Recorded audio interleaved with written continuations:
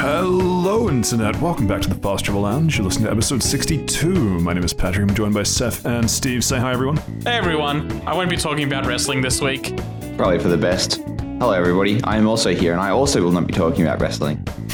Yes, I was hoping that Stephen would take up my mantle. I too am not talking about wrestling. How are we all so brave yet so controversial? I'd call it cowardice. You know what? I wouldn't. I'd say that we're doing what the people want. We got a lot of angry emails about that wrestling stuff, so I think we're just going to take the L. I thought the angry emails was about how I fucked up the uploads. That's a bit of a couple of L takes all around, as the presidents of the United States would say. It was like a 50-50 split there, because, I mean, I'm pretty sure a lot of them weren't even about wrestling. They were just personal attacks on Steve, which, fair enough, but... A lot of them did want me to just have a funny catchphrase, which, for this episode... here we go. The catchphrase. So, every time a bird flies outside my window, I'm going to say, I want you to follow along at home. Well, I was kind of scared that after watching some presidential memes, Stephen was going to say that every time I talked, he was just going to cut me off by saying L take. I can do that if you'd like. I'd prefer you not. L take, L. Fucking idiot. Imagine telling me that. Oh, man. That's another bird. God damn it, now he's got two. So I guess we should catch the audience up on the in joke for this week, which is not like Steven's catchphrase because it's more inclusive and better and not shit. We're all very much enjoying the artificial voice generation of presidents playing video games. Very, very funny. Highly recommended you go jump straight headfirst into that rabbit hole on YouTube. It's the only AI content that I agree with. Yeah, absolutely. Terrible what they're doing ripping off artists, but immensely funny what they're doing ripping off old people. Oh man, have you seen the controversy with Corridor Crew lately? I do not know who Corridor Crew is. Yeah. So Corridor Crew, for Steven and for anyone that doesn't know, is a VFX YouTube crew. They just do a lot of visual effects stuff on YouTube, and I think they also do the Boston Dynamics like rip-off videos. Like they made a CG robot that just fucked things up. They did a couple, yeah. That was a while ago now, though. Yeah, that was a few years ago. They just recently did a video where they use AI to...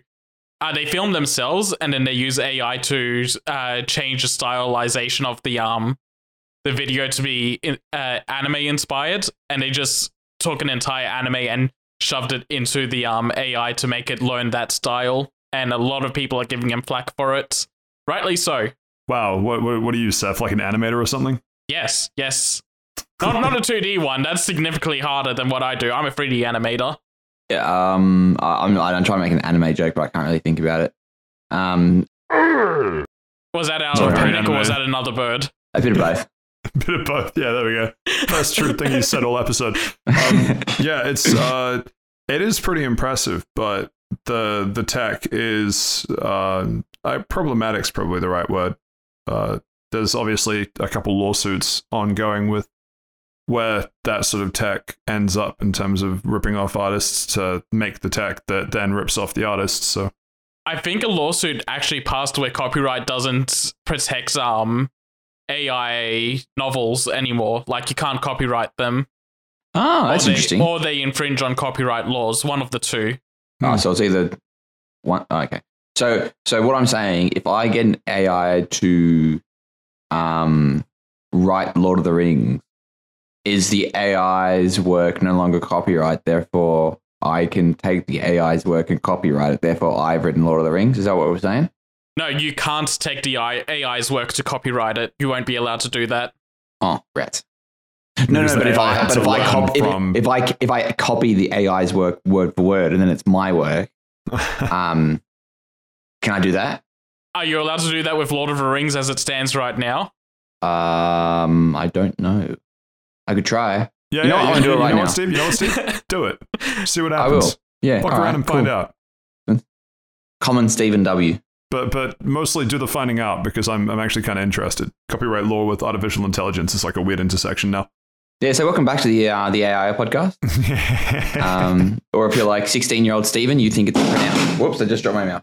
All right, so you know what? To continue this AI chat, did anyone else want to touch on Elon Musk saying that he's going to make? Here we go. He's going to make an anti-woke AI chatbot.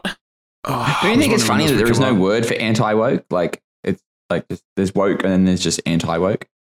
So at what point is it just normal? Like it's like asleep or something? Like I don't know. What? Like you know what? I don't know. I'm rambling. I know what I'm trying to say. Is that a bird or are you panicking again? A bit of both. Yeah, It's always both. From now on, it's both. In my mind, I'm just going to have the question answered as he's panicking. Pray for the best. Do that if your manager yells at you or gives you any type of feedback. As much fun as it would be to dunk on Elon like everyone at Twitter constantly does, why don't we talk about something more video game, more I was going to say pop culture, but I realized that is kind of, unfortunately, where the cultural zeitgeist is at. Video game chat, though. Woo, video games! Woo. Yeah, there we go. Hey, we're back in it now. Not to come up as a news piece, but I think Steve had a PSA around raids. Yeah, actually, to be honest, you're better off doing the new raids for Iron Leaves and Walking Water, or whatever it is. You're literally just better off doing them by yourself. They're 5 stars. You can do them by yourself pretty easily. Provided you got like the right Pokemon, they are like they're decent for 5-star raids, but literally there are some dumb people in the world. You're better off doing it by yourself. That's my PSA. Do you think my Armoro can take it? I don't know which raid. I got the water one. Probably not. Dang. It's actually like because that Walking Water or whatever its fucking name is. I think it's Walking Wake. Yeah, Waking Water. Walking. It doesn't matter. Velociraptor's weekend. Wind Waker? Zelda. Wind Waker is an easy yes. Here we common inside joke. It sets up Sun, but it's like special ability. Sorry, its signature move increases its water damage done by like 50%. Like it's pretty wild. So I don't think bringing a fire type's the best. But yeah, that's your Scarlet and Violet raid tip of the week. Sponsored by.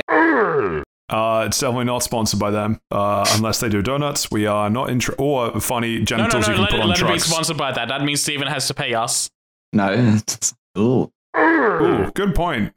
Yeah, no, I like this. I like this, Seth. My bad. Future Seth, edit that out. Right, round the lounge for this week. Steve, what have you been up to other than whatever the fuck your panic noise is? I've been playing Dragon Ball Z Kakarot. Oh boy, here we go. Good thing Josh isn't on this week. Back on my anime game bullshit. I know Josh thinks this is the worst game in the entire world, but I have banished him into everybody's favorite Dragon Ball Z movie reference, the Dead Zone. And that is where he is while we discuss this. Oh, okay. Seth. I finished Tales of Rise finally. I've been on that for like 2 months, and I've been holding off talking about it till I was done. How many hours do you reckon it took you? My playtime is at like 80, but I left it idle for a lot, so I'm going to guess somewhere between 60 and 70. Huh. And that's doing mostly everything. You left it idle for a lot, so 25% of your playtime might have been you AFK. Yes. Why are you leaving it idle? Are because you worried I that you won't I do something in it and I get asked to go to the shops. Then close the game. There's no quick save button or something? It does. I could have put it into sleep mode. It's not multiplayer. You can pause it. Pausing it doesn't stop the timer, but putting it into sleep mode, whatever. I don't know what the point I'm trying to make is, but yeah. Okay. How long to beat Tales? Anyway, yeah. So, what have you been up to this week, Pat?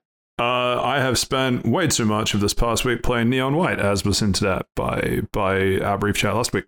Holy shit, what a game. Finished it. I am at the stage where I'm contemplating doing the White Hell Rush, which is playing every level in the game and not being able to die. We'll see. How many levels is that? 97, I think. Oh, Jesus. Oh, but at the same time, like some episodes are like less than 30 seconds. Episodes. Some levels are less than chapters. Steven, you saw us doing some levels in under 8 seconds. Yeah, they're very small. Well, I mean, some of us under 8, some of us under 7.5. But you know, who's counting really, other than the leaderboard? But who else? I think we were both under 7.5. It was just that you were slightly ahead. And that's where I'm gonna be. forever. You know what? Fuck this podcast. I'm playing Neon White. Hey, there we go. All right. Little antagonism in here. Because of this exact situation, I know that you're going to end up playing it. Is that the next thing on your list, Seth? Potentially. Most likely. Yeah. What do you mean? What else you got? Once I goad him into bringing him back, just when he thinks he's out, I drag him back in. So I want to talk a little bit about Neon White, but I won't touch any of the story. I actually need you guys help with something, but we'll bring that up when we talk about it. So maybe we should start with Neon White then. Okay. Yeah, no, I'm making an executive decision. Next time, indeed. Next time you see like a schedule and the sheet that we're looking at that says how this will go, just feel free to actually read it. Oh yeah, I we've never done that before, have we? I don't look at that kind of stuff. No, well, Patrick always does that, but does he? I always think he does. I usually think he does it at the end of the episode. Yeah. Well, what I'm looking at the moment has Neon White first, so it do, and Steven's cursor is nowhere near it. I'm reminded by, actually, no, I'll put it a different way. It's shit like this that makes me think maybe I would be better off soloing raids. I literally told you that. You are my 13th reason. Anyway, Neon White. Yeah, it's my fucking catchphrase. Swear to God, I'll do it one day. Neon White. So I need a little bit of help, and not in the normal cry for help that I ironically bring this up. I need some help from you two, and even perhaps you at home listening to this.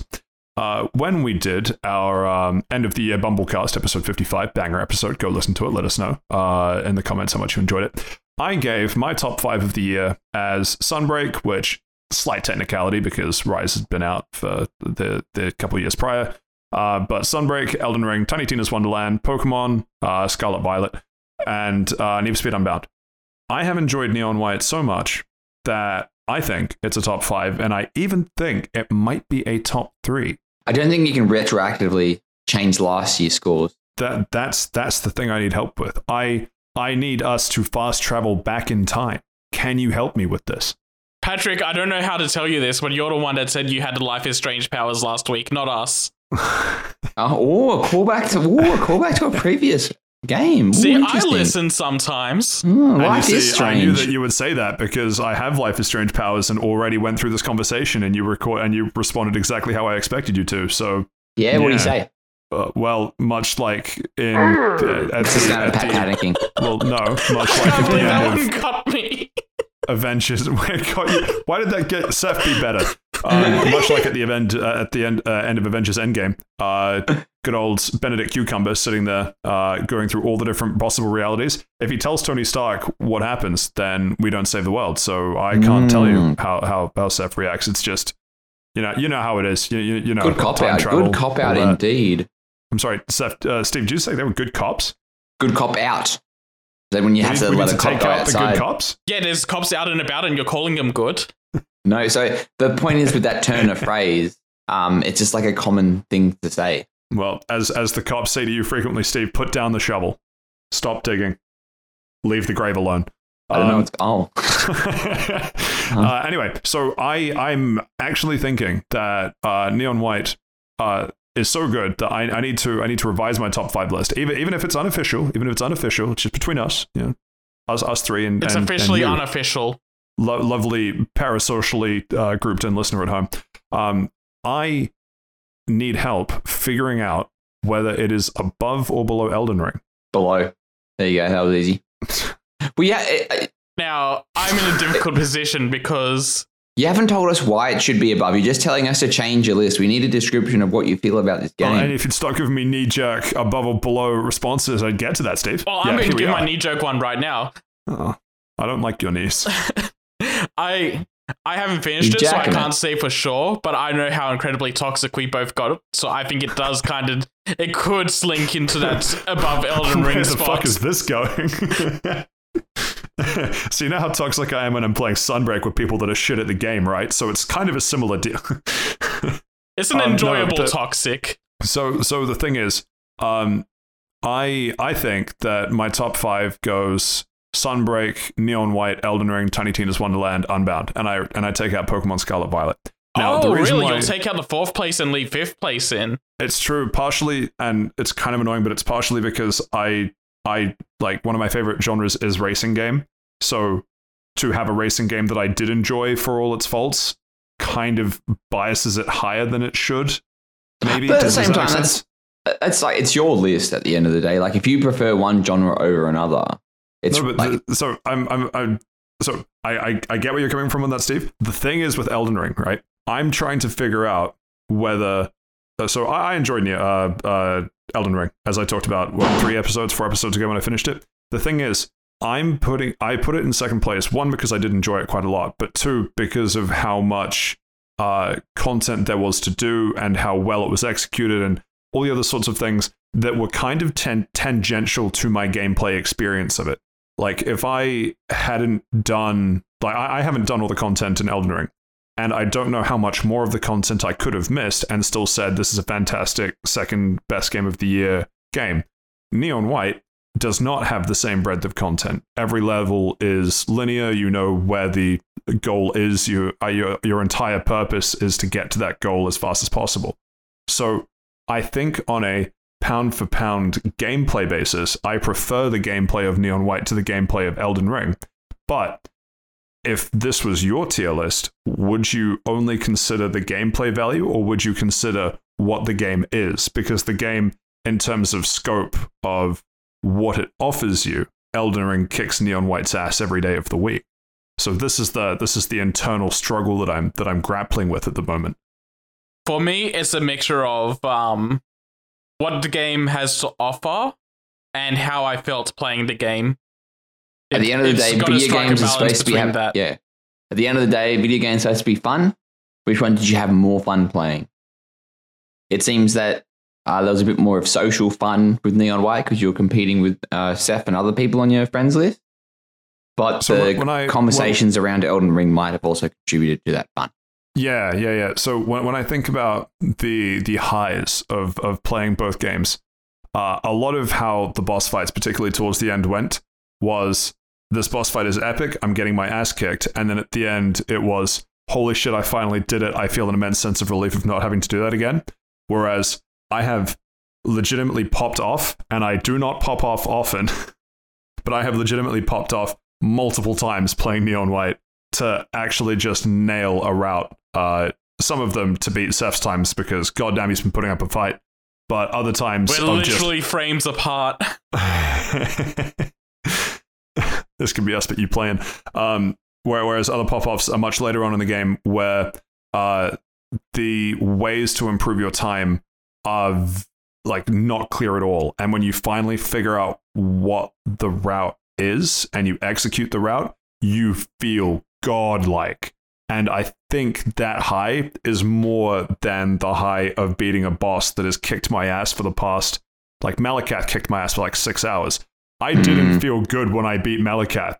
I felt like, I'm not even sure if relief is the right word, that the last Malakath fight, the one where I actually won, went so much into my favor that I almost felt cheated. Not that I ever want to take that back. I never want to do that again. But it's a different kind of high, you know? So that's why I think the gameplay is stronger for me for Neon White. But what the game is a lot more focused and not as impressive as Elden Ring. No, yeah, I can definitely get it. Yeah, it seems like you're trying to justify Elden Ring more when it sounds like Neon White can just sort of push it out. Like, yeah, Steven's kind of got a point. It sounds like you're trying to justify keeping Elden Ring in its place when your heart's trying to tell you Neon White was the more enjoyable game and should go into that second place. Yeah, like you can talk about level design, you can talk about the frustration of getting stuck at a boss and the relief you feel when you get past it. But the joy of discovery. Yeah, and all that kind of thing. But at the end of the day, Neon White is a sort of different game to Elden Ring. It encourages perfection and it encourages small, just sharp like my parents. levels. You got that homework ready, big fella? The kid next door got an A+. Why'd you only get an A? The kid next door got under 7 seconds. And that's just outside of the bedroom. So I think whoa, I take that back. What the fuck, Steve? So I think it seems like you're trying to give Elden Ring the benefit of the doubt because, in a sense of like a game design sort of sense, it is better.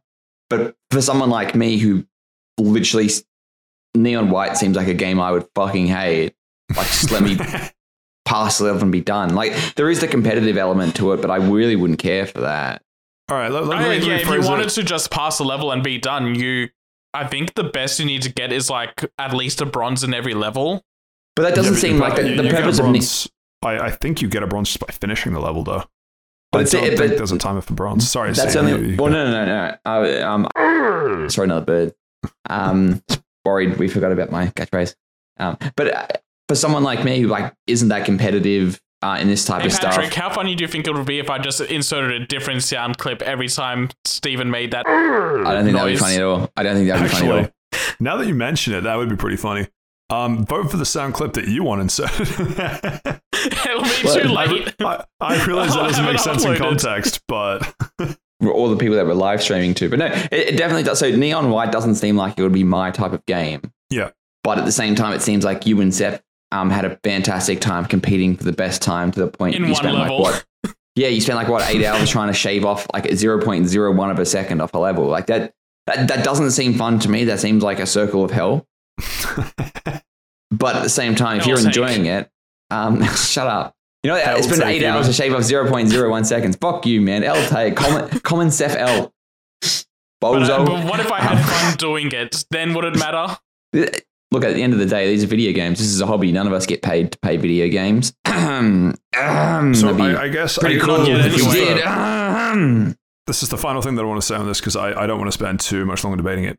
I am content in myself putting Neon White above Elden Ring, but the reservation isn't so much trying to justify why Elden Ring deserves second place. It's that when I look at what video games are on offer currently, I see Neon White and I see shades of things like Celeste, Super Meat Boy, other kind of indie, I guess kind of platformy type titles where speed is the main focus.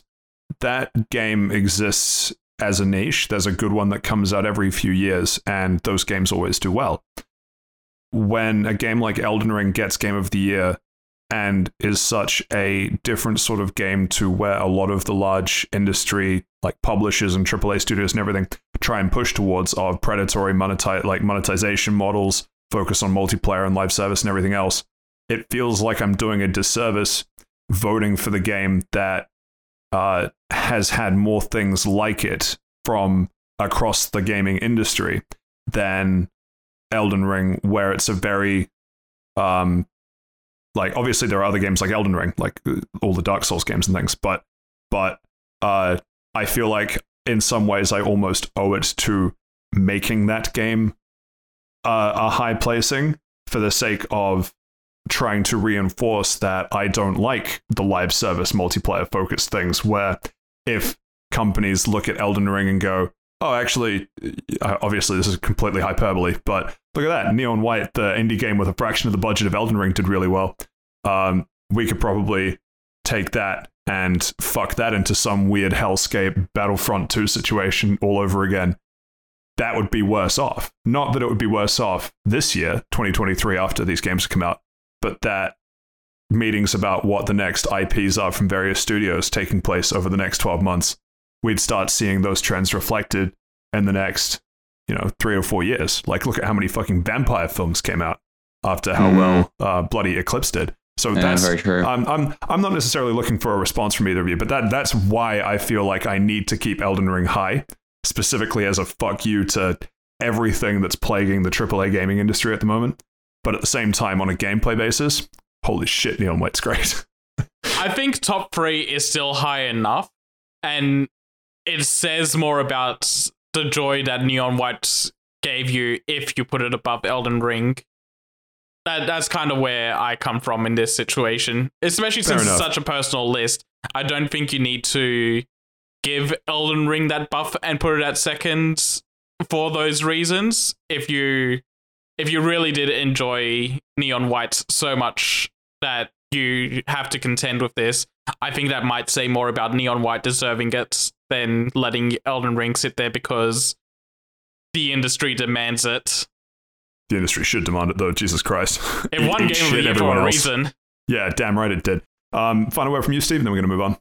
No, it definitely seems like you are trying to be an Elden Ring apologist, but for whatever reason. No. If he's going to be an apologist for any of these games, I think it's going to be Need for Speed Unbound. He talked at length about the negativities of that game, and he's still going to keep it in the top list outside of and keep Pokemon down.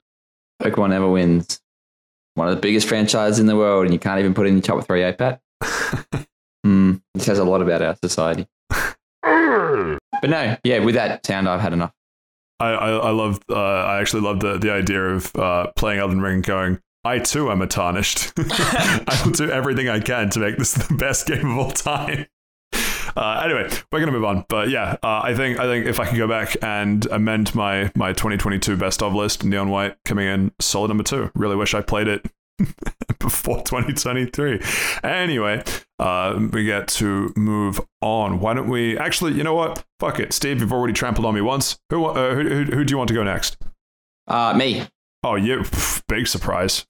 This guy. Self-entitled much? What's that? Yeah, I know, Classic right? Steven coming second. Man. Very rare case. Very rare. Okay, so you know what? I'll allow that. Continue. So I've been playing Dragon Ball Z Kakarot. And this, as you may be really surprised to find out, is based on the classic anime Dragon Ball Z. But is it based on who's Kakarot? Who is the titular character of this? So Kakarot is the Saiyan name for the main character Goku, because Goku was a Saiyan, but his Saiyan name is Kakarot. But he was sent to Earth as a baby, and his name, when he got to Earth, he was picked up by Grandpa Gohan, and his name was Goku. Much like the tale of Superman. Steven, I got a question. How do you know all this? None of that's in Dragon Ball Z. Did the game ever tell you this? Yeah, sure, I did. Why not? Fuck you. Look, I don't want to spend too much time retelling the story of Dragon Ball Z. Like, we all know the story. Why not? Namco does it every year. Yeah, but I give them money to do that for whatever reason. Hey, Steve, just got to ask, what's it like talking about Final Fantasy 14? Wouldn't know, but I can hook you up with a guy that can talk to you about that for quite some time. It just feels like Seth is just excising a lot of demons right now. Yeah, almost a bit of self-projection going on. But anyway, enough about that. So Dragon Ball Z Kakarot is it's an action RPG, for better or worse. So is it for better or is it for worse? That's why I'm hoping to do my review thing. So if you just want to sit back and just sort of wait, unless you've got a lot of opinions, Pat, you want to go? Well, actually, I'm just. All right. All I'm saying is, if I were listening to this section right now, I'd do the look at IGN video review and skip to like 30 seconds before the end, where it just gives me the cliff notes. This game was too hard. Too much water. Yeah. Which is fucking hysterical. This game was shit. I hated every second of it. There was too much water and there was bad enemy design. 8 out of 10. Thanks, IGN. Unplayable trash. So it's an action RPG. It essentially retells the Dragon Ball Z story from when Goku Saiyan brother Radix. Yeah, man, Radish. I don't even think I've ever said that word out loud. From when he arrives back to when Goku defeats Kid Buu, and then it's like DLC with like the Battle of the Gods stuff and a bit of stuff from Dragon Ball Super as well. So. And recently they added Bardock, the father of Goku. Yeah, father of Goku. They've also done the Trunks timeline as well as both the DLC. They've got 2 season passes now, which I don't really like. Just give me the content or make a new game. Dragon Ball FighterZ 2, any day now.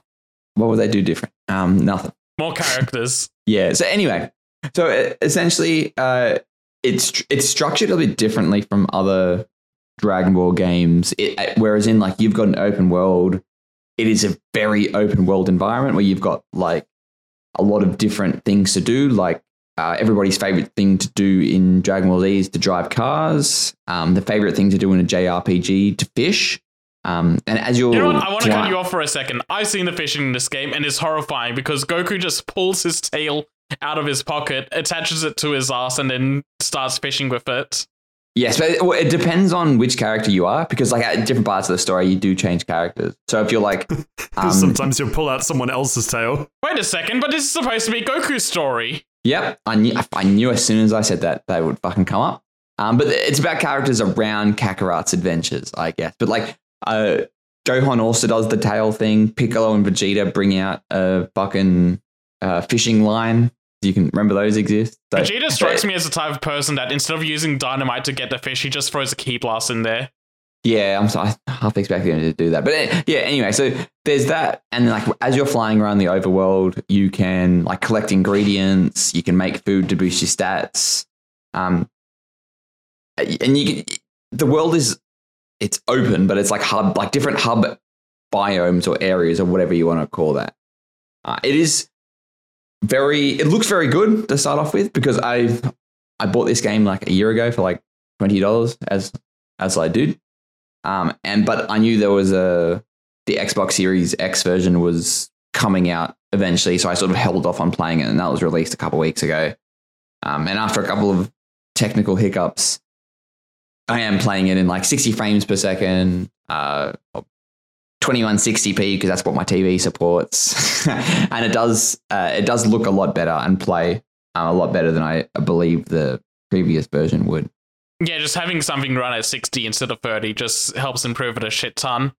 Yeah, and because of the technical issues with rolling out the Series X version, it turns out I played the first couple of hours in the old version. You had to download a separate upgrade version to upgrade your game, and then go back to the original version. I didn't know that. So I was playing in the old version. I'm like, oh, this doesn't really look like a Series X game, but well, maybe it is what it is. And then I worked out how to do it, and I'm like, whoa, this fucking looks amazing. Plays in 60 frames, reflections are better. Amazing. So and as you're flying around the open world, the controls are a bit weird. Like, I think you accelerate with the normal D-pad, but you click the button you press the A button, I think, to like go really fast. And the speed is really good. You can get you to wherever you need to go on the map really fast without compromising the size of the world. But at the same time, I can't find the words to describe it. To fly up, you got to use the right trigger, and to fly down, you got to use the right bumper. It just feels fucking awkward. Like, I don't know why you wouldn't map up to the right side and down to the left side. It just feels very awkward. It never feels that I'm like, I think I'm like 23 hours into it now. Like, I just cannot fucking get it right. And I don't know if it's just me being like wigging out and having I don't think they've ever gotten flying right in a Dragon Ball game. Yeah, so that brings to the control scheme overall. Like, it's different to like other Dragon Ball games as well. Like, there just seems to be so much going on. Like, it's standard, like you're pressing the X button to throw a bunch of punches, B button's the key blast, and Y button is to charge.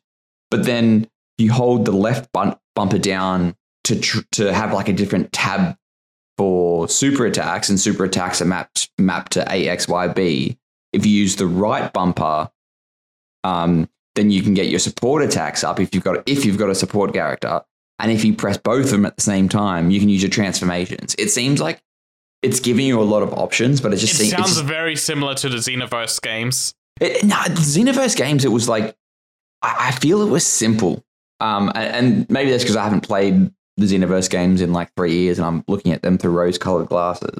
You're probably confusing the Xenoverse games with the Tenkaichi games, because Tenkaichi was very simple in how you got the attacks out, but Xenoverse you were holding down a bumper to get the menu out to do your attacks. But there's like 3 different bumpers to hold out. That's like my problem. Like, it just feels like they could have used other buttons. Like, you could have like clicked in one of the thumbsticks to transform, or you could use something like the D-pad to do something. Like, and there's additional menus to go through, like while you're fighting, to use like recovery items as well, because there is a big sort of focus on this game to collect ingredients and to make food that will give you stats bonuses and health recovery. Not that you ever need it. This game is like pretty easy, and I might have only lost like once or twice but that's only because A, I stopped paying attention, or B, I never healed up after one fight and I just went straight into the next fight and I only had like half my health. So I would have barely just lost. So it seems like it's tacked on a lot of stuff to do and it gives you a reason to do it, but there's no reason to do it. Like there's no need for me to hunt for a golden wolf to get an extra 10% in physical attack when like I'm winning the fights quite comfortably anyway. And there is like a weird leveling system that I will say works in its favor. And usually enemies a couple levels over pretty much are borderline impossible to defeat. And I think that's the point that it's trying to make is like, if you're underleveled, go and do something else, like go to a side quest, go to a couple of like, it's got like weird random encounters on the map, which I think are fucking atrocious. Because you're flying around, then you'll accidentally run into something and it's like, okay, we got to fight now. And those fights are done in like a minute. So it's not too bad. It's just it's just weird. It seems like it's trying to do the open world meme and give you other things to do other than fight because the combat is not deep. But what it's given you, it gives you no reason to do that other than it's just different to do. Just do it for the sake of doing it. Yeah, and a lot of people have been asking for an open RPG like this for Dragon Ball for a while because the Legacy of Goku games were very popular and nothing has tried to emulate that since them. Yeah, but I've heard this compared online to those Legacy of Goku's games, like it's 3D Legacy of Goku. And I did play the first Legacy of Goku game. And looking back, I don't know how they could do like an open world sort of game in the Dragon Ball universe that is different from what they're doing here that would be better. Like what they've done is great and I fully appreciate it, but it just doesn't give you the reason to do it. And I don't think giving a reason to do all this kind of stuff would be good because then it'll just feel like, oh, let me just go back to the story or other. It starts feeling like Xenoblade where it feels like you're forced to do side stuff to stay leveled with the main story. Yeah, or even if you are like collecting ingredients to cook to give yourself more bonuses or something, that would just be fucking tedious. Like, oh, I've got to collect these ingredients that randomly spawn in areas. So I think it's one of those, it's become one of those things where it's be careful what you wish for because we got it. This is, the way that it retells the story is really good, like to the point where like cutscenes go for like 10 minutes, 10, 15 minutes, which is good. Like I like how they get the interactions with the characters.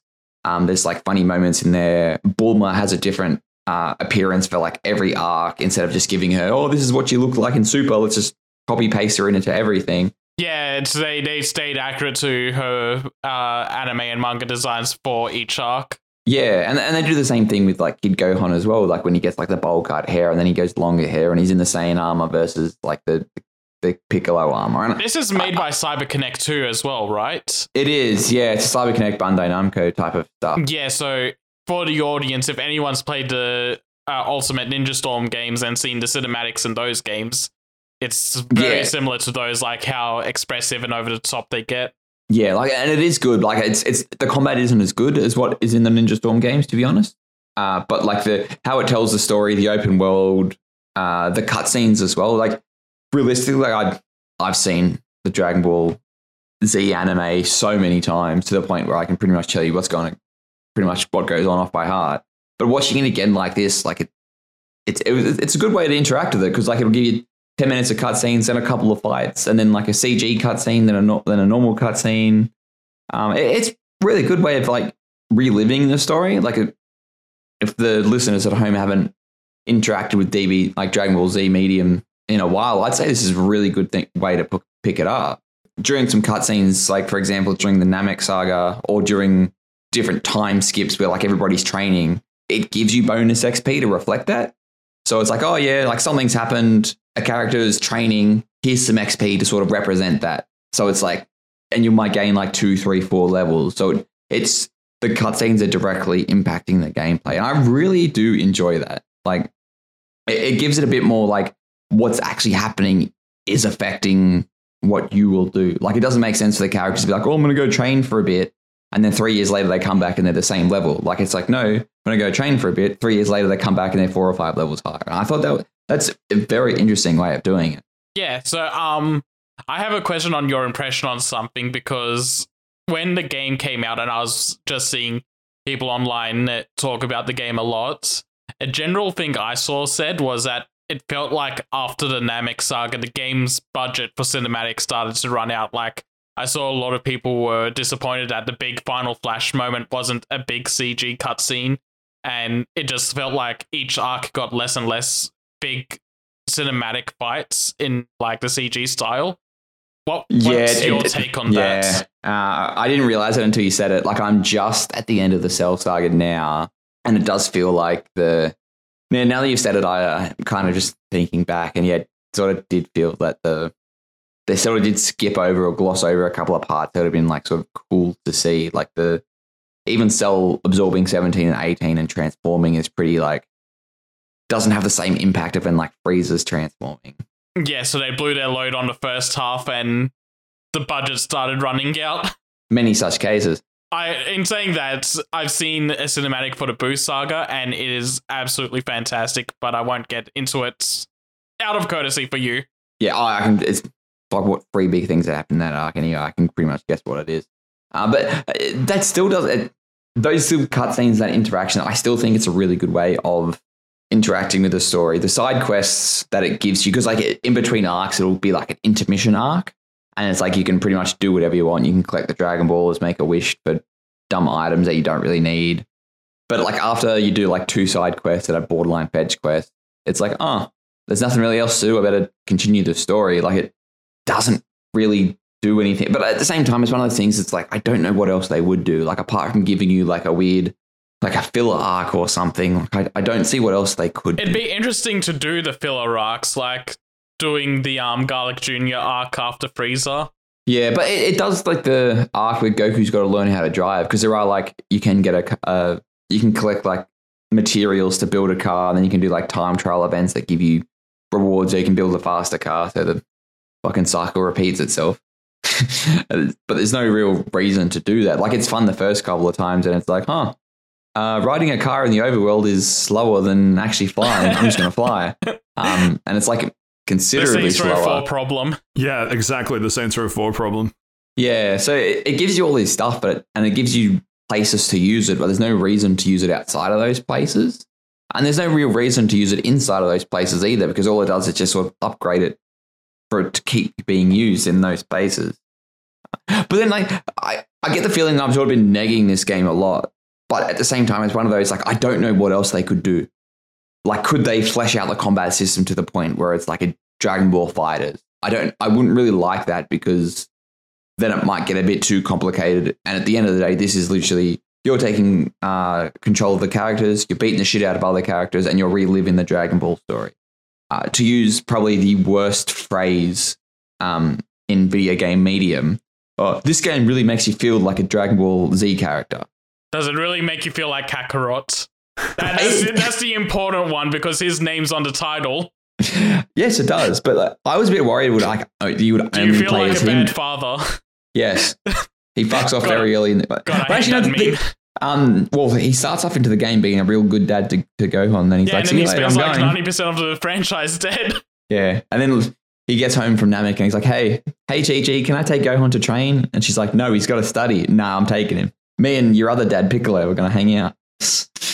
But at the same time, experiencing the Dragon Ball story, the Dragon Ball Z story is it's what this game does. Like if people haven't watched the Dragon Ball Z story for whatever reason, I'd highly recommend this is probably one of the best ways to get into it. Like, cause then you don't have to worry about like the weird fillers in the original. You don't have to worry about the unnecessary scenes in Dragon Ball Kai. Like it's very, very good. I really am enjoying this game. I know I've been negging on it, but I think it's one of those things that's because what I wanted to do, what I didn't know what I thought it would do good, and it can't do those things good. Like I don't see how it could without being something else. I've been ranting for a bit. I really like this game. If it's a bit simple, that's sort of what it is. And it's sort of what I expected as well. I expected probably a bit more in the overworld, but now that I've experienced it, I don't think they can do anything more without it being something different or getting too deep into like the crafting mechanics or just bloating it with shitty side quests. I'm looking at you, Borderlands. So for what it gives, it's fucking fantastic. I'm really enjoying it. Like, it was to the point, like, it looks really good, the upgraded version as well, to the point where, like, I was watching a cutscene and the girlfriend walks in and she's like, hey, you watching Dragon Ball Z again? And I'm like, no, I'm just playing the game. She's like, well, this looks really good. And I'm like, yeah, do you want to watch? And she's like, no. She's not a big fan of it. Not a big Dragon Ball fan.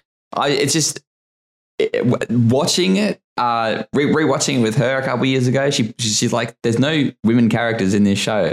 And I'm like, oh, there's you know what? Quick thing on that. Quick thing on that. So you mentioned cooking before, right? Yes. Who do you think cooks you? Something you didn't mention is that all the you got like a stat board where you place characters to help increase all of your stats in certain areas. Like, but like by very small percentages. Yeah. Every single female character helps improve your cooking. Even Android 18, who is a fighter, she helps improve your cooking. Yeah, and like you can like cook at campfires that are located around, but you can only cook basic meals at a campfire. If you want like a decent food that like gives you like a dramatic stat boost, you have to go to Chi-Chi for it. Like looking back, it suffers from this is really for a teenage boys at best. Like there is, and the Dragon Ball was an 80s Shonen Jump series. Women did not exist back then. Yeah, or if they did exist, they existed like Chi-Chi and existed just to nag, and borderline be a villain. But yeah, it's very good. I really enjoy it. I highly recommend, even if you're not a fan of Dragon Ball Z, like pick it up. Like it probably will reignite that kind of passion. I am seeing that it is available on the Switch. I don't know what the fuck it would look like on the Switch.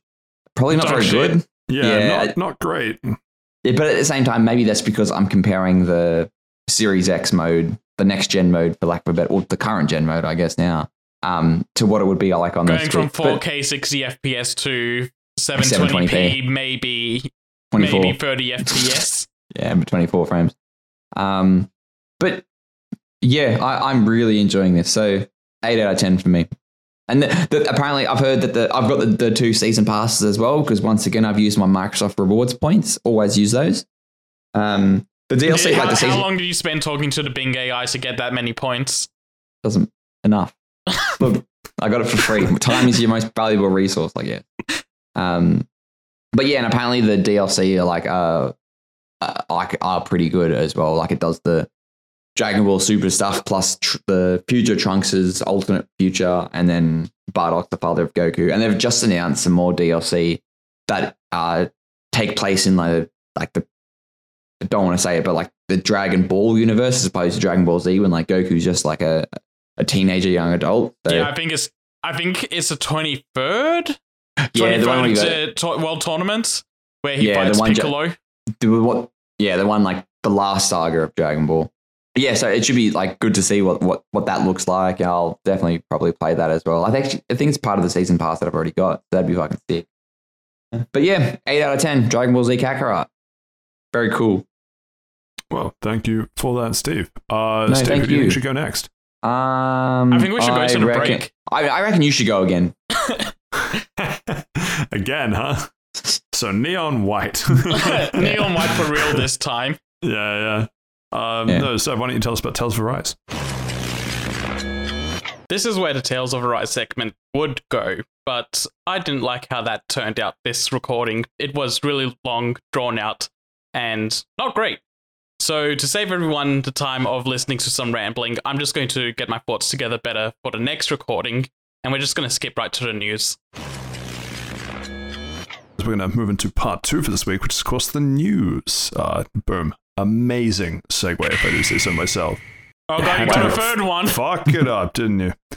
Anyway, first up, Shinji Mikami to leave Tango Gameworks, which very surprising, because they just did a very successful game. Yeah. Hi-Fi Rush, as well as other, The Evil Within and Ghostwire Tokyo. So they weren't as successful. Actually, maybe Evil Within was pretty successful, but Ghostwire Tokyo, I feel like pretty. Well, like, okay, Ghostwire Tokyo might not have been successful, but it was like it was notable. There was hype for it at various stages of it. But Evil Within, quite a few people, because that that's a franchise, right? That's multiple games. That's 2 games at this point, yeah. Yeah, cool. He directed the first one and then he oversaw the second. And of course, Hi-Fi Rush being one that Shadow dropped, what was that, a month ago now? Yeah, 3 weeks maybe. Yeah. Yeah. Doesn't really matter. Anyway. February fucks up time because it's the shortest month of the year. It's literally 2 days shorter. That 2 days makes all the difference. Yeah, no, it's just weird how they just did such a good game and he's like, nah, I'm out. Yeah, I think he's been in the producer role for such a long time now. I think he only directed Evil Within and I guess he's been leading the company since then. He's probably decided to leave for greener pastures to go develop a game for someone else. What really strikes me as funny with Shinji Mikami is that this is like the 3rd company he's left. He's been with Tango for 12 years, which is a fairly long time. But in a very short time span, he left Capcom to go start up Platinum Games, made 1 or 2 games with Platinum, and then left them to go to start up Tango Gameworks. So I'm curious if he's going to go back to one of those other companies or if he's going to start up another company. Well, we wish him all the best regardless. Next up on the list, not only are we losing Shinji Mikami, but E3 is losing Nintendo. Yeah, this was rumored a couple of weeks back. Yeah, it is just Nintendo hard confirming it. Game of Christmas is over. We already knew that Sony and Xbox were skipping it, so this is the what do you want to call it? The third, the final nail in the coffin. Oh, okay. Or that I was trying to think of a better reference. Ubisoft's kind of just like rubbing their hands together, licking their lips about all this time they have for themselves at E3. No one's going to watch it. All the ways they can talk about their company slowly going down the toilet. They'll spend 40 minutes on Skull and Bones. Yeah, they will. By the way, it's in the back though. We swear it's in the back. It's not here ready yet. But we swear it's better than last time. The Skull and Bones is in a school in Canada, trust me. And then at the end of the presentation, it's just a big "We love you, Josh." We love the support of our we love the support of our fan singular. Looking forward to your $80. And then they go back to licking their lips. Anyway, and then Josh somehow he knew this was going to happen. He goes to E3 ready just so he can say, "I was waiting for it to come to Game Pass." Well, just saying, Game Pass is a really good service. So nothing but game of W's, am I right, fellas? It's Skull and Bones, so no. Yeah, I'm still torn on that line. Like, a free game's a free game, but it wastes your time, and time is your most precious resource. The one thing you cannot earn back. You can't try all of the bad free games. You want to continue rambling, or am I going to earn some of my time back? He did it so panicked this time that it peaked the microphone. It did. Can't wait for Future Seth to fuck around with that and put whatever noise we're doing to replace all of these in the episode. But can you do like fuck? I'm gonna go look into the Ed and Eddie sound fonts. No, I promised someone I'd do a different catchphrase, but I forgot. Can I start a different catchphrase now, or is it too late? You've used free this episode. Well, when you're editing all my catchphrases, I want you to go back and I want you to I'll give you 2 choices because I'm a benevolent benevolent catchphrase guy. You can either do "wow" from Cars, or you can do "ka-chow" from Owen Wilson. Those are your 2 options. But like with that intonation of the "you've just been given socks for Christmas," like wow. Hey Patrick, fun idea. Yeah. What if I reversed those so it makes Steven look like an idiot where he says "wow" by Lightning McQueen or "ka-chow" from Owen Wilson? It's not funny at all. It's very funny, actually. Thank you for supporting me in both my ideas. Well, anyway, so this the next article, speaking of not Game Pass related things. Wow, solid segue. You want to leave it to the professional next time, or? Yeah, you got a segue, Big Fella? Yeah? Fuckwit. So I wasn't ready for the level of aggression, I'll be honest. Holy shit. Down, boy, down. Can we bring it down to a 9 instead of an 11?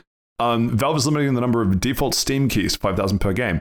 So I read this article. I don't think I quite understand what it is that they're doing here. Yeah, I don't get it at all. So what they're doing is they're limiting the amount of keys that developers can give out for people to redeem them on Steam. So they can only do up to 5,000 keys. This is their way to get around like key resellers that really undercuts Steam's prices. Is mostly. I guess the bit that I don't get is like a developer wants to make money, so why would they willingly get more keys? Kickstarter. And then... People, there might be things like Kickstarter where over 5,000 people have backed them at a tier where, yeah, well, if you give us this much money, then we'll just give you a key to the game, and that's going to put a big hamper on those sort of people. So what's the difference between like giving a key for the game and giving the game itself? Is it the same thing? You can't just give the game itself to people's accounts. You have to give them a key to redeem on Steam. Yeah, otherwise, okay. So it is essentially Gabe doesn't get his cocaine money if it's just in keys. Yeah. Man, Steam must be in dire straits if they have to do stuff like this. I heard they're also cracking down on password sharing. People can password share on Steam? I want to play Tales of Arise. Give me your PlayStation, Seth. Yeah. And if you have a PS5, I can just give you my account so you can play it. I don't have a PS5. I've got a PS4. Yeah, it's very strange. I don't know why they would. Maybe Steam is struggling. Maybe they are losing a bit more of their market share to to code resellers. I'm not sure. Do you guys? Oh, I rarely use code resellers like G2A and all that. Do you guys use them? I've used a couple. This also hits websites like Humble Bundle because they give keys. That's what I was wondering. Humble Bundle, I think, could be more than a G2A. Impact here. Oh, yeah. Green Man Gaming as well. Like, there's legitimate websites that sell keys. It's just yeah, that's pretty rough then. Yeah, it'll be interesting. And they also have like this thing where they're like, if this one place is asking for too many keys at once, like 2,500 or more at once, then they're going to like put a block on them. Which, when a Humble Bundle deal happens, I'm pretty sure they're going to be asking for a shit ton of keys. Yeah, they're very good deals as well, and it's for a good cause as well, 9 times out of 10 as well. So I don't know if they've been as good as the cause since IGN bought them out. Oh fuck, that's right. I forgot that happened. Man, that's crazy. I think we went through the same realization the last time we talked about Humble Bundle. yeah, probably 12 months ago. So I'll see you in 12 months, Humble. But yeah, I'm not interesting to see if this will change game prices or anything. It might impact the indie scene a bit more. Yeah, it's going to be fucking over a lot of the smaller companies, I imagine. What does Epic Game Store? What's their policy? Can they do this? I don't know if they can get keys. Oh fuck! Come on, man. I don't think they have a cart yet either. Still, Jesus. I may be wrong about that. Well, I mean, Epic Games, in order to get you to even open the launcher, goes, "Here's this game for free." Although, yeah, they did give out a lot of games. Side tangent point, I fucking hate the notification system on Epic Games, because if you log in for any reason and do something stupid like, I don't know, launch a game you want to play, if there's a deal on in a store, a notification that you cannot get rid of easily will tell you, hey, this thing is free right now, go and download it. And there's no way to like remove it, or at least as of the last time that this happened to me. There's no way to remove it, and if you click it, it minimizes the thing you're doing and takes you to the store. Jesus. It's just like, hey, can you not give me war flashbacks to Games for Windows Live, please? So I can confirm right now they did in fact add a cart. Yeah, cool. Big for them. Hope it goes well. Anyway. Are we all signing into Epic Game Store right now? No. Next up on the list. I don't really know enough about this one either. Seth, you want to hit this one? BlazBlue news? Yeah, sure. So, Toshimichi Mori, he's the creator of the BlazBlue franchise. He left Arc System Works a few months ago. I'm pretty sure we talked about it when it happened. Yeah. But it just came out that him and a former Marvelous executive, Toshinori Aoki, they've been basically given money by NetEase Games to start up a studio called Studio Flare. Not much has come out about them yet. They're just currently hiring 2D artists, 2D background artists, and 3D artists. So that's very similar to BlazBlue assets. So what you're saying is they're just going to get AIs to build the game? That's a dangerous thing to go down. But they're saying they're hiring the artists, so maybe not. They didn't. They're not hiring Silicon Valley bros. Silicon Valley bros. AIs can make games too. No, they can't. Oh, not yet. Not and good hopefully never. And as long as we keep smashing the printing presses, they never will. An AI-developed game would go as good as Duke Nukem Forever. Oh, I didn't even play that. No, it's bad. But yeah, so are you looking? Is this a good idea, Seth? Yeah, no, I'm excited to see what he does. I really like the BlazBlue games, so I'm confident in him as a creator and director. Just need time to see what he pulls up, but it's cool that he's got his studio. He's leading at the moment now after leaving Arc System. Cool. You reckon he'll do more fighting games?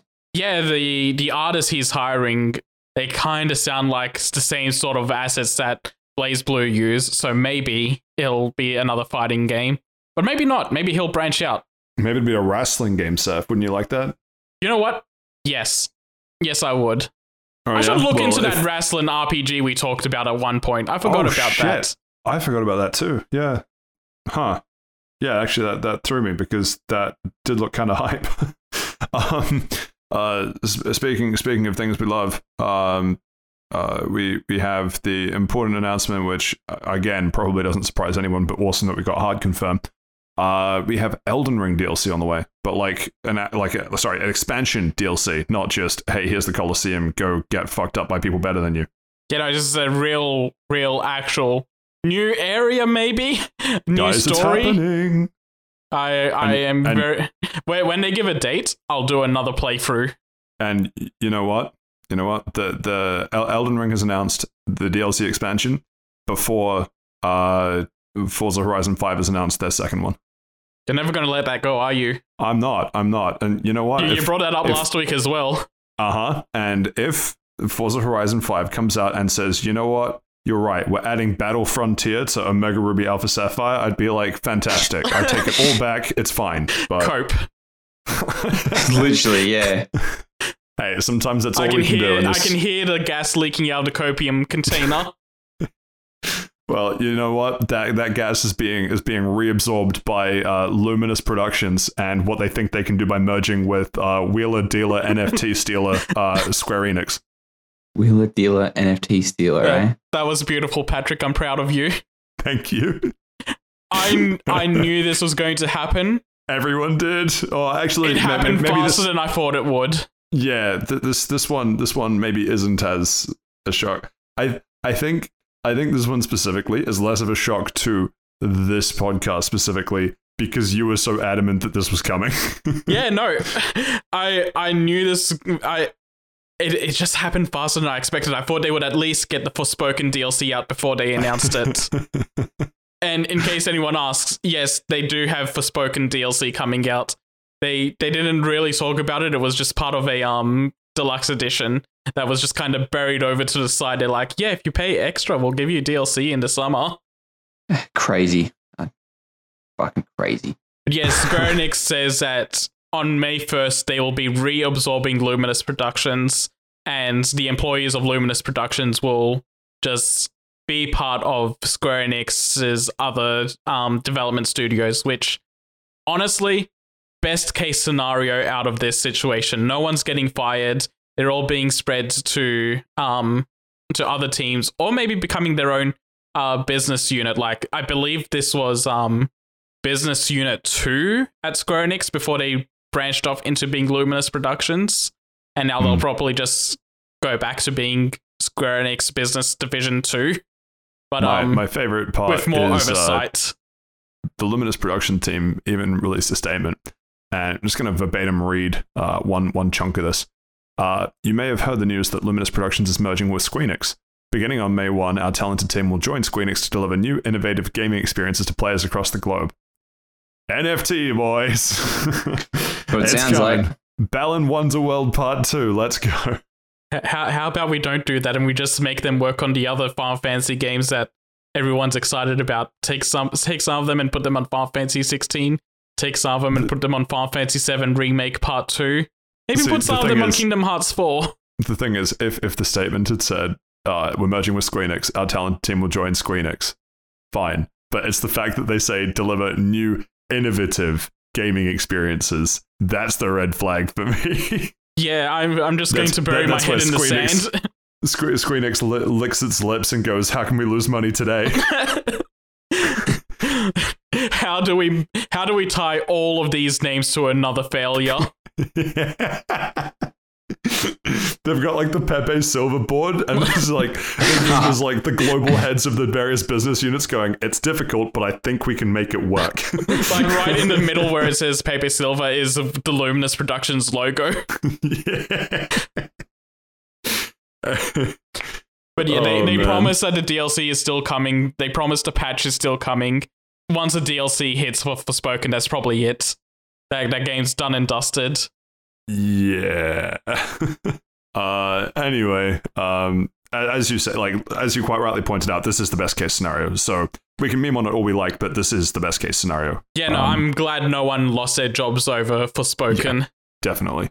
Do you want to give us the cliffiest of cliff notes for the exam we have on tomorrow on what was announced at the absolute state of play this week? Yeah, sure.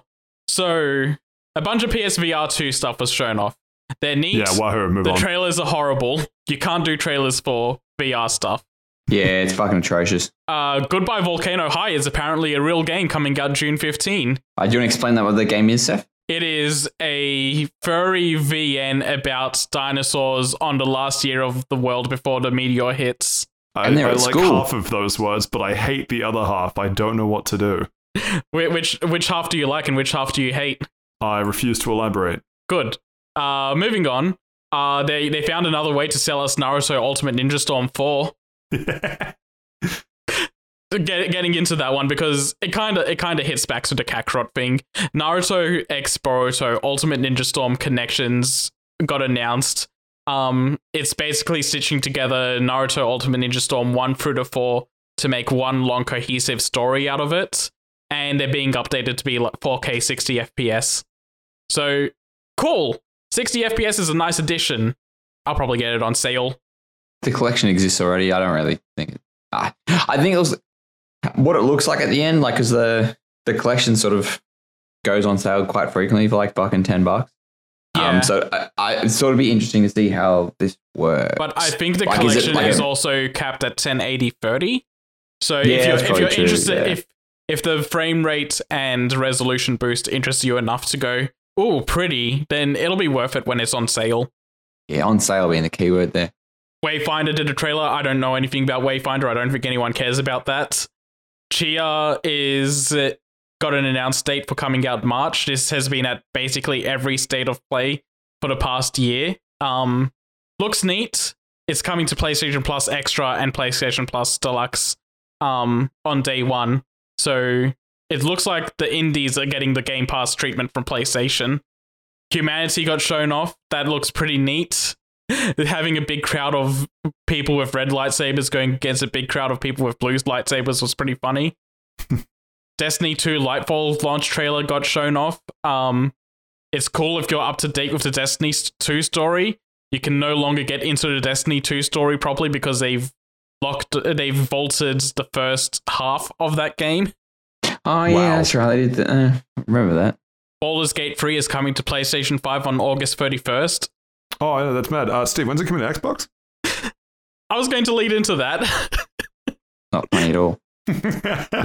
It was such a big controversy that Xbox fans kept hammering into the developer's Twitter account, and they're like, yeah, so we have Xbox versions in development. We don't want to announce them because they're broken at the moment. We want to be sure that it's working before we give them a date. And one of the examples they gave for why it hasn't been announced is that they can't get split screen working properly on Xbox Series S, and the game needs to be exact same on Series S and Series X. So if it's broken on one console, it's not allowed to come out on Xbox. Yeah, many such cases. Capcom stole the show by showing the last 3 characters for Street Fighter 6. They showed Zangief, who has Phi and Peck jiggle physics. They showed Lily, and they showed Cammy, who is now probably the horniest character they've ever made in a Street Fighter game. after Zangief, Resident Evil 4 got a new trailer that continues to look fantastic. And then we got 15 minutes of Suicide Squad Kill the Justice League. Very strange how we got that towards the end. There is nothing to say about that 15 minutes. So do we want to move on to Pokemon? I think we move on to Pokemon. Yeah, let's just move on to Pokemon. And you know what? Why don't we? So we just had Seth hit Absolute State of Play. Why don't we have Steve hit Absolute State of Pokemon? Steve, live in the field with the latest Pokemon news. Cool. So, first off, big happy birthday to Pokemon. Happy birthday, Pokemon! You're old. Yeah. So it's the 27th year this year. So essentially, just to give a bit of background knowledge to what it is. So Pokemon Day happens on the February the 27th, which is the anniversary of when Red and Green actually came out in Japan in 1996. It's 1 year older than me. Good on you, Pokemon, young bastard. So usually since I think 2016, what they've started to do with this is they've started to do I think I whinged about, well, I didn't whinge, I talked about it last week. It's like they just do since 2016, they've started announcing a bunch of stuff. And this was no exception this year. So there was a bunch of announcements that they sort of went on about. They sort of spoke to start off with about the Pokemon World Cup that's being held Pokemon World Championships for the VGC, TCG, Pokemon Unite, and Pokemon Go. It's being held in Yokohama, Japan. There is a supreme lack of Pokken tournament there. Yep. It's over. Fighting games are dead. So that's... I started with that. That was it was interesting. I'm probably not going to go. I'd like to go, but I probably won't. Yeah, it would be fun to go for it, but it'd also be a fair bit of money to go. It'd be fucking very, very busy. It's probably be different if it would be in somewhere like it was in London last year. It's been held in Washington, DC before. It might be a bit different there, but in a place like Japan that it's a very high interest in Pokemon, it'd be fucking impossible to do anything there. Yeah. The new logo they did for the Pokemon World Championships this year is also really cute. I'll throw it up on the video podcast for everyone to see. But it's cute. Yeah, it looks cool. And then they announced that they're partnered with Netflix to do a new sort of weird... It's a stop motion... Oh, I love that it's a stop motion thing. You know what? You don't get that very much. Yep, I hate stop motion. I think it is a thing of the past. It is ugly. It fucking animated like normal people. But that's fine. We'll see what that looks like. That's called Pokemon Concierge. Seems to be about a Psyduck or something living... Oh, sorry, it's a Pokemon trainer living in a hotel that supports Pokemon. Should be interesting. They also announced a classic version of the Pokemon trading card game. It seems it'll be pre-constructed decks and accessories type of things just on the press release that Nintendo put out for it. I honestly think this is pretty sad because when you get a TCG that does something like this, that is hey, we've gone too far. The power creep has gone too much. Let's start again. This is no, I don't think this is a start again thing. This is a novelty item. It's like when Yu-Gi-Oh does a set that's hey, remember Dark Magician and Blue Eyes and Red Eyes, our most popular cards? Give us money. I thought they would because Pokemon TCG is very weird. It has it doesn't do ban lists. It does you can only use these sets and the other ones expire. It rotates sets out. Yeah, which I think helps with the power creep situation. Probably not so much. Not as much. Yeah, but it just seems if you look at what the highest HP in the base Pokemon TCG set is 120, and now the highest HP you've got is 400 or something. The power creep is definitely there, but you're always going to get stuff like that. But usually when a company, especially a TCG, does something like this, I didn't realize it was a collector's item. So maybe it's just me not reading it that much. They announced Pokemon Sleep, everyone's favorite time to go to sleep. They finally, after 6 years... Wait, no, May 2019, so not 6 years, 4 years. Yeah, so they re-announced COVID feels like 6. Yeah. Yeah, might as well be. Yeah. It seems like it'll be something that literally tracks your sleep. Like you set what time you're going to sleep, you put your phone to the side and it sort of monitors the noise and the light level in the room to give you an estimate of how much you sleep, which is pretty weird because I think you can also set an alarm clock to wake you up.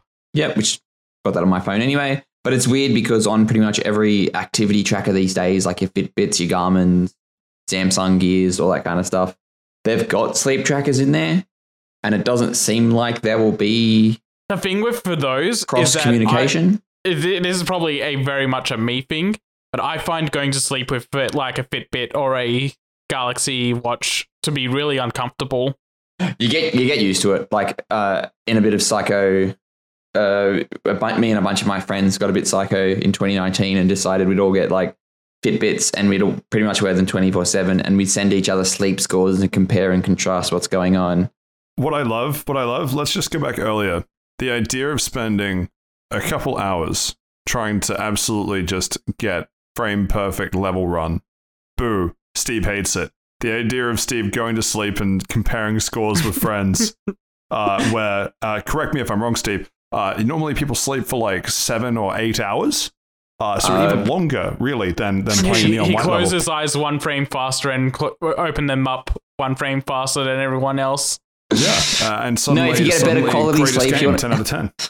Well, sleep is not the new Neon White. Or Neon White is the new sleep. I just can't believe that they announced as part of Pokemon Sleep that if you set the phone upright on like a stand with the camera on, that you get more points. But you have to put it in like the cuck share that you've got at the side of your bed. Oh no, not the jar! But yeah, as part of this Pokemon Sleep, they announced there'd be some sort of connectivity with Pokemon Go. They didn't really go too much into it. But they also said that and as someone who studied marketing at uni, I know a good name when I hear it. So the accessory for Pokemon Sleep is called the Pokemon Go Plus Plus. The first plus being spelt out, and the second plus being the symbol, obviously. So as someone who did a marketing degree and knows a good name when they see it, is this a good name? No, it's fucking he hasn't confusing. seen it yet. I literally just read it out. He can read the name. What are you talking about, Pat? Hey, I just wanted to give you an easy out. Like, Yeah, that's what's happening in Pat's head at the moment. The best part of this Pokemon Sleep stuff is that my boy Totodile got shown in an official Pokemon trailer, so I technically get a win here. Man, if that's what you want as a win, man, Totodile keep him fans out on of the Suicide jar, Watch. Seth. He's better than that. Totodile gets to sleep on the bed. Shits the bed. So it seems like this Pokemon Go Plus will do something. It seems like it's one part sleep monitor, one part thing you can use for Pokemon Go, and you press the button and it sends out Pokeballs and stuff. How much would you guys pay for this Pokemon Go Plus accessory that does very little? Oh, for the accessory? $20. $20? How much did you pay, Seth? Pat, whoever your name is? Okay, well, that hurts. Ask me again. 25, I guess. Are we playing the Price is Right rules? Sure, why not? $25.01. Fuck you. Well, all right, personally, how much would you expect this to cost, Pat? I mean, yeah, like a basic kind of sleep tracker. So for me, I'm comparing this to that weird Poke Walker thing that came out with Gen 4, where that was like ballpark the $20. Yeah. Well, Didn't they get that for free? You could only get that with the game. You couldn't buy that separately. Oh Yeah. shit! What's the one I'm thinking? Oh, am I thinking of the Pokemon Go accessory? There was one that you could buy separately. That's the Pokemon Go Plus. But not the God, Pokemon Go Plus. I already fucking hate this. Yeah, I told you. I don't know. Wii U level tier. Also $20, but because my $20 is worth less than Seth's, I guess like 18 Australian dollars. Well, you can pre-order it now, strictly one per customer, 60 for $79.95 Australian dollar dues, and they Pokemon is a buy that. fucking It will sell out. scam. Why do we ask so much? All I'm saying, if this was Price is Right rules, I would have won. You would have won, 100%. Good on you. But yeah, that Pokemon Go Plus is available middle of July. I think that's a fucking scam. Yeah. It is a sleep tracker, which your phone already does anyway for the Pokemon Sleep app. And it plays Pokemon Go for you, which means you don't have to play Pokemon Go. So I don't know what the fuck the point is at that point. But Steven, it has a Pikachu wake you up. Yeah, you can set that alarm where the Pikachu wakes you up. But I reckon I'd probably last three mornings. It's Masuda in a Pikachu outfit that just slaps you. Comes out of the cup chair. Breaks into your house. You'd last 3 mornings, but how many mornings would your girlfriend last? No, that's what I'm saying. I'd last 3 mornings before my girlfriend would drop the Pokemon Go Plus. Sorry, the Pokemon Go Plus. Sorry, the Pokemon Go spelled out plus symbol at a high enough altitude that I was thinking the exact same thing. You beat me to the punch. Hey. Well, yeah, but my girlfriend would kill me with this. She'd beat the shit out of me with it, and she'd be right to do it. Yeah, because you got to set to Pikachu. What should I have it set to? I'll ask her what her favorite Pokemon is, and she'd be like, I don't know. The yellow one, I guess. She'll say Pikachu, but point to like Bulbasaur or something. Yeah. Onion dip. But yeah, so that's sort of the. Oh, and they also announced that there is going to be DLC for Pokemon Scarlet and Violet, which sort of everybody saw coming. It's split into 2 halves, which everyone saw coming.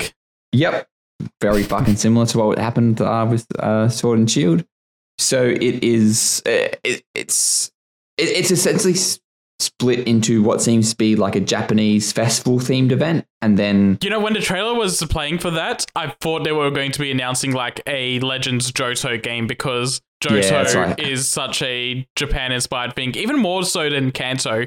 I feel like what would have been even funnier if they play the trailer and then say Pokemon Scarlet Violet Shadow of the Erdtree DLC coming soon. Ooh. Yeah, that'd be pretty cool. Both games announced their DLCs around the same time. Look, I'm just saying. Imagine fucking the professor wake up tarnished. Oh shit. So they announced so it's the Treasures of Area Zero is the name of the DLC as a whole. But there's part 1, the Teal Mask, which introduces like 4 new Pokemon. A bunch of ugly legendaries. Yes. And then there's part 2, the Indigo Disc, which looks like it's a fucking turtle with a bunch of all the type combinations on its back. They kind of left it a bit vague on the details and what you'll be doing here. It should be interesting. They also said that there's a bunch of new returning Pokemon that are coming back, which is not surprising. But also kind of shitty. I hate this this method they're doing where they slowly roll out older Pokemon from the national decks into the games through DLC. Look, we all saw the state that Scarlet and Violet launched in. I reckon if they had 401 Pokemon, the game would have wet the bed. So maybe they needed to do a bit more work. So I don't really care about that kind of stuff. Because actually, we need to talk about that too. They announced that that they're rolling out a solution for that, but that part of the solution is they're just removing wild Pokemon. Yeah, it's like they're cutting like 20% of the Pokemon spawns or something. You know what? I'm just going to say it. Good. I don't care. There's too many Pokemon. Improve performance at any cost. It became a problem when the spawning was literally right underneath you while you're running. Quick info check. Where the fuck are you playing this game? In Paldea, a region, and I believe the term is filled with Pokemon. All right, you got me there. Anyway, you know what, Patrick? You're right. If I take one step and I'm not triggering a wild encounter, then the game's failed me. Hey, all I'm saying is, if kids these days don't have to go through the pain of Zubats and caves, they should at least have to go through the pain of literally every Pokemon when they take a step outside. That's all I'm saying. But yeah, so you walk outside and somehow you walk into a room full of Dragonite. It's still Zubats. 20% speed run to death.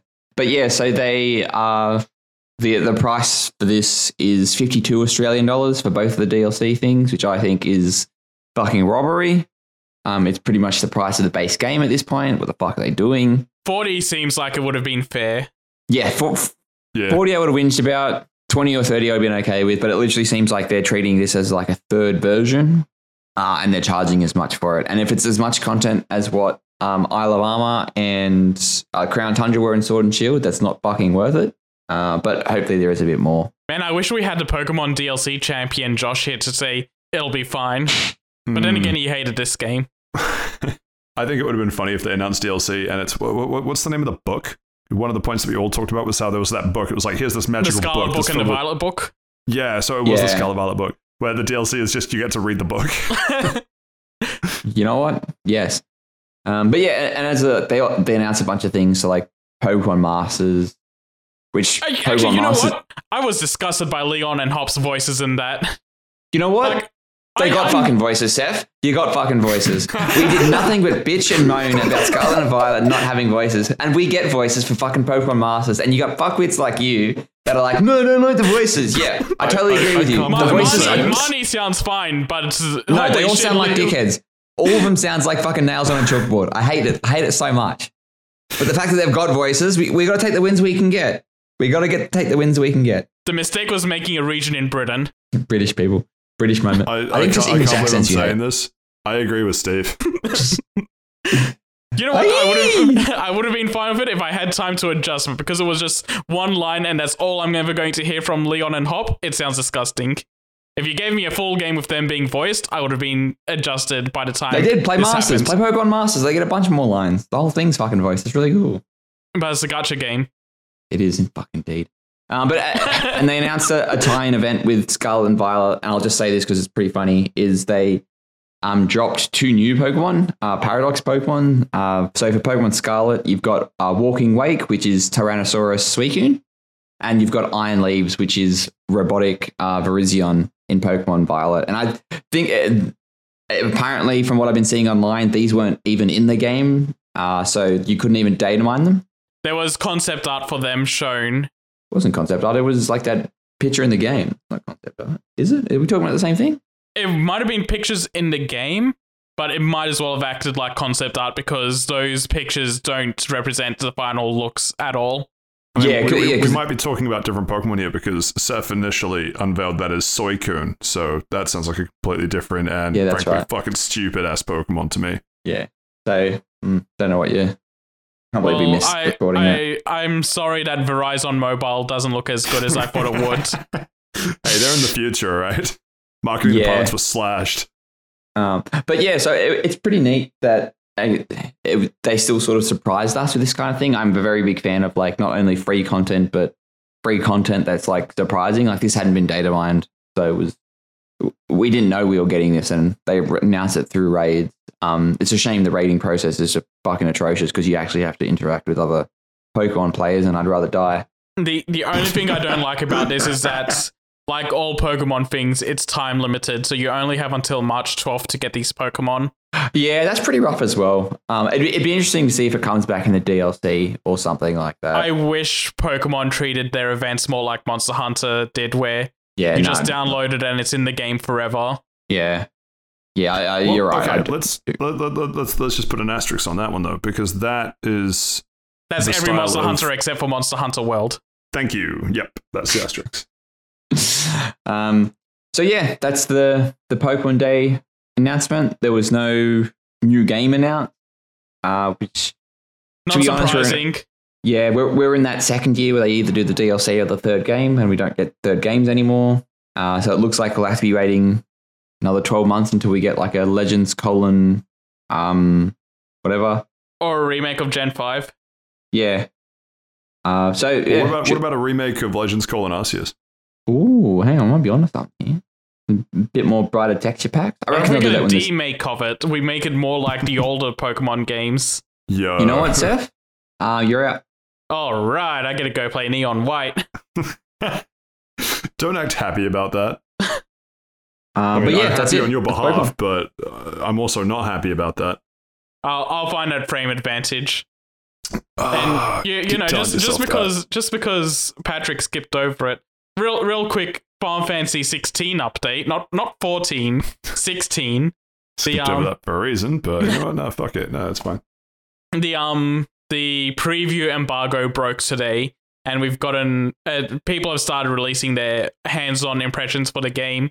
I'm not going to get too deep into it like I did with the mistake of the Elden Ring one. There's about 45 minutes of gameplay footage floating around that was given to everyone to use as B-roll footage. Everyone's coming out from it very positively. I suggest watching Final Fantasy Union's video and Skill Up's video on these. They're pretty in-depth and go over a lot of what people want to know about the game. And just a couple of important tidbits to cover on the podcast itself. they announced that there's no difficulty select in the game. What you do is if you pick story, difficulty in quotation marks, like story mode, they give you 5 accessories that just kind of help ease you into the game better. There's one accessory that helps you do auto combos, one that auto dodges, and the others are just like, hey, auto top up my HP when I'm getting pretty low, or automatically have my AI partners do things instead of me having to command them. They said the game's going to be timed exclusive on PS5 for about 6 months, but they're not promising the PC version is coming out 6 months after that. They're saying if there's problems with the PC version, they'll push it back, but the exclusive window is 6 months.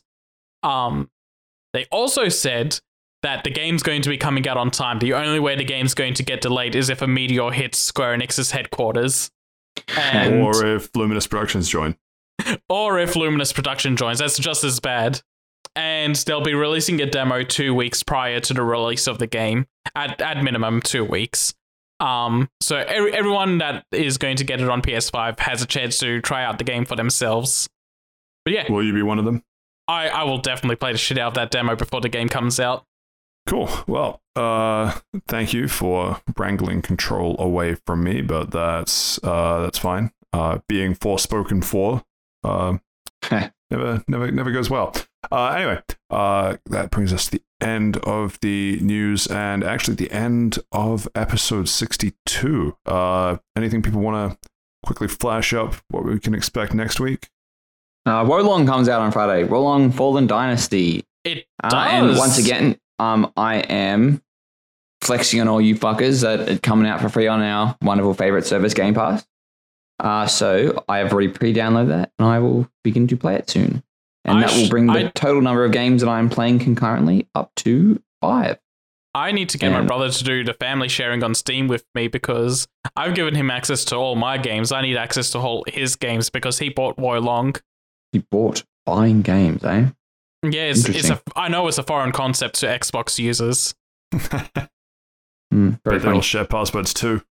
And I will likely be trying to get through some of the heaven and hell level rushes in Neon White. Maybe I'll mix it up. Maybe I'll go back to Monster Hunter stories. We will see. Maybe next week we can have an actual discussion on what Neon White is as a game.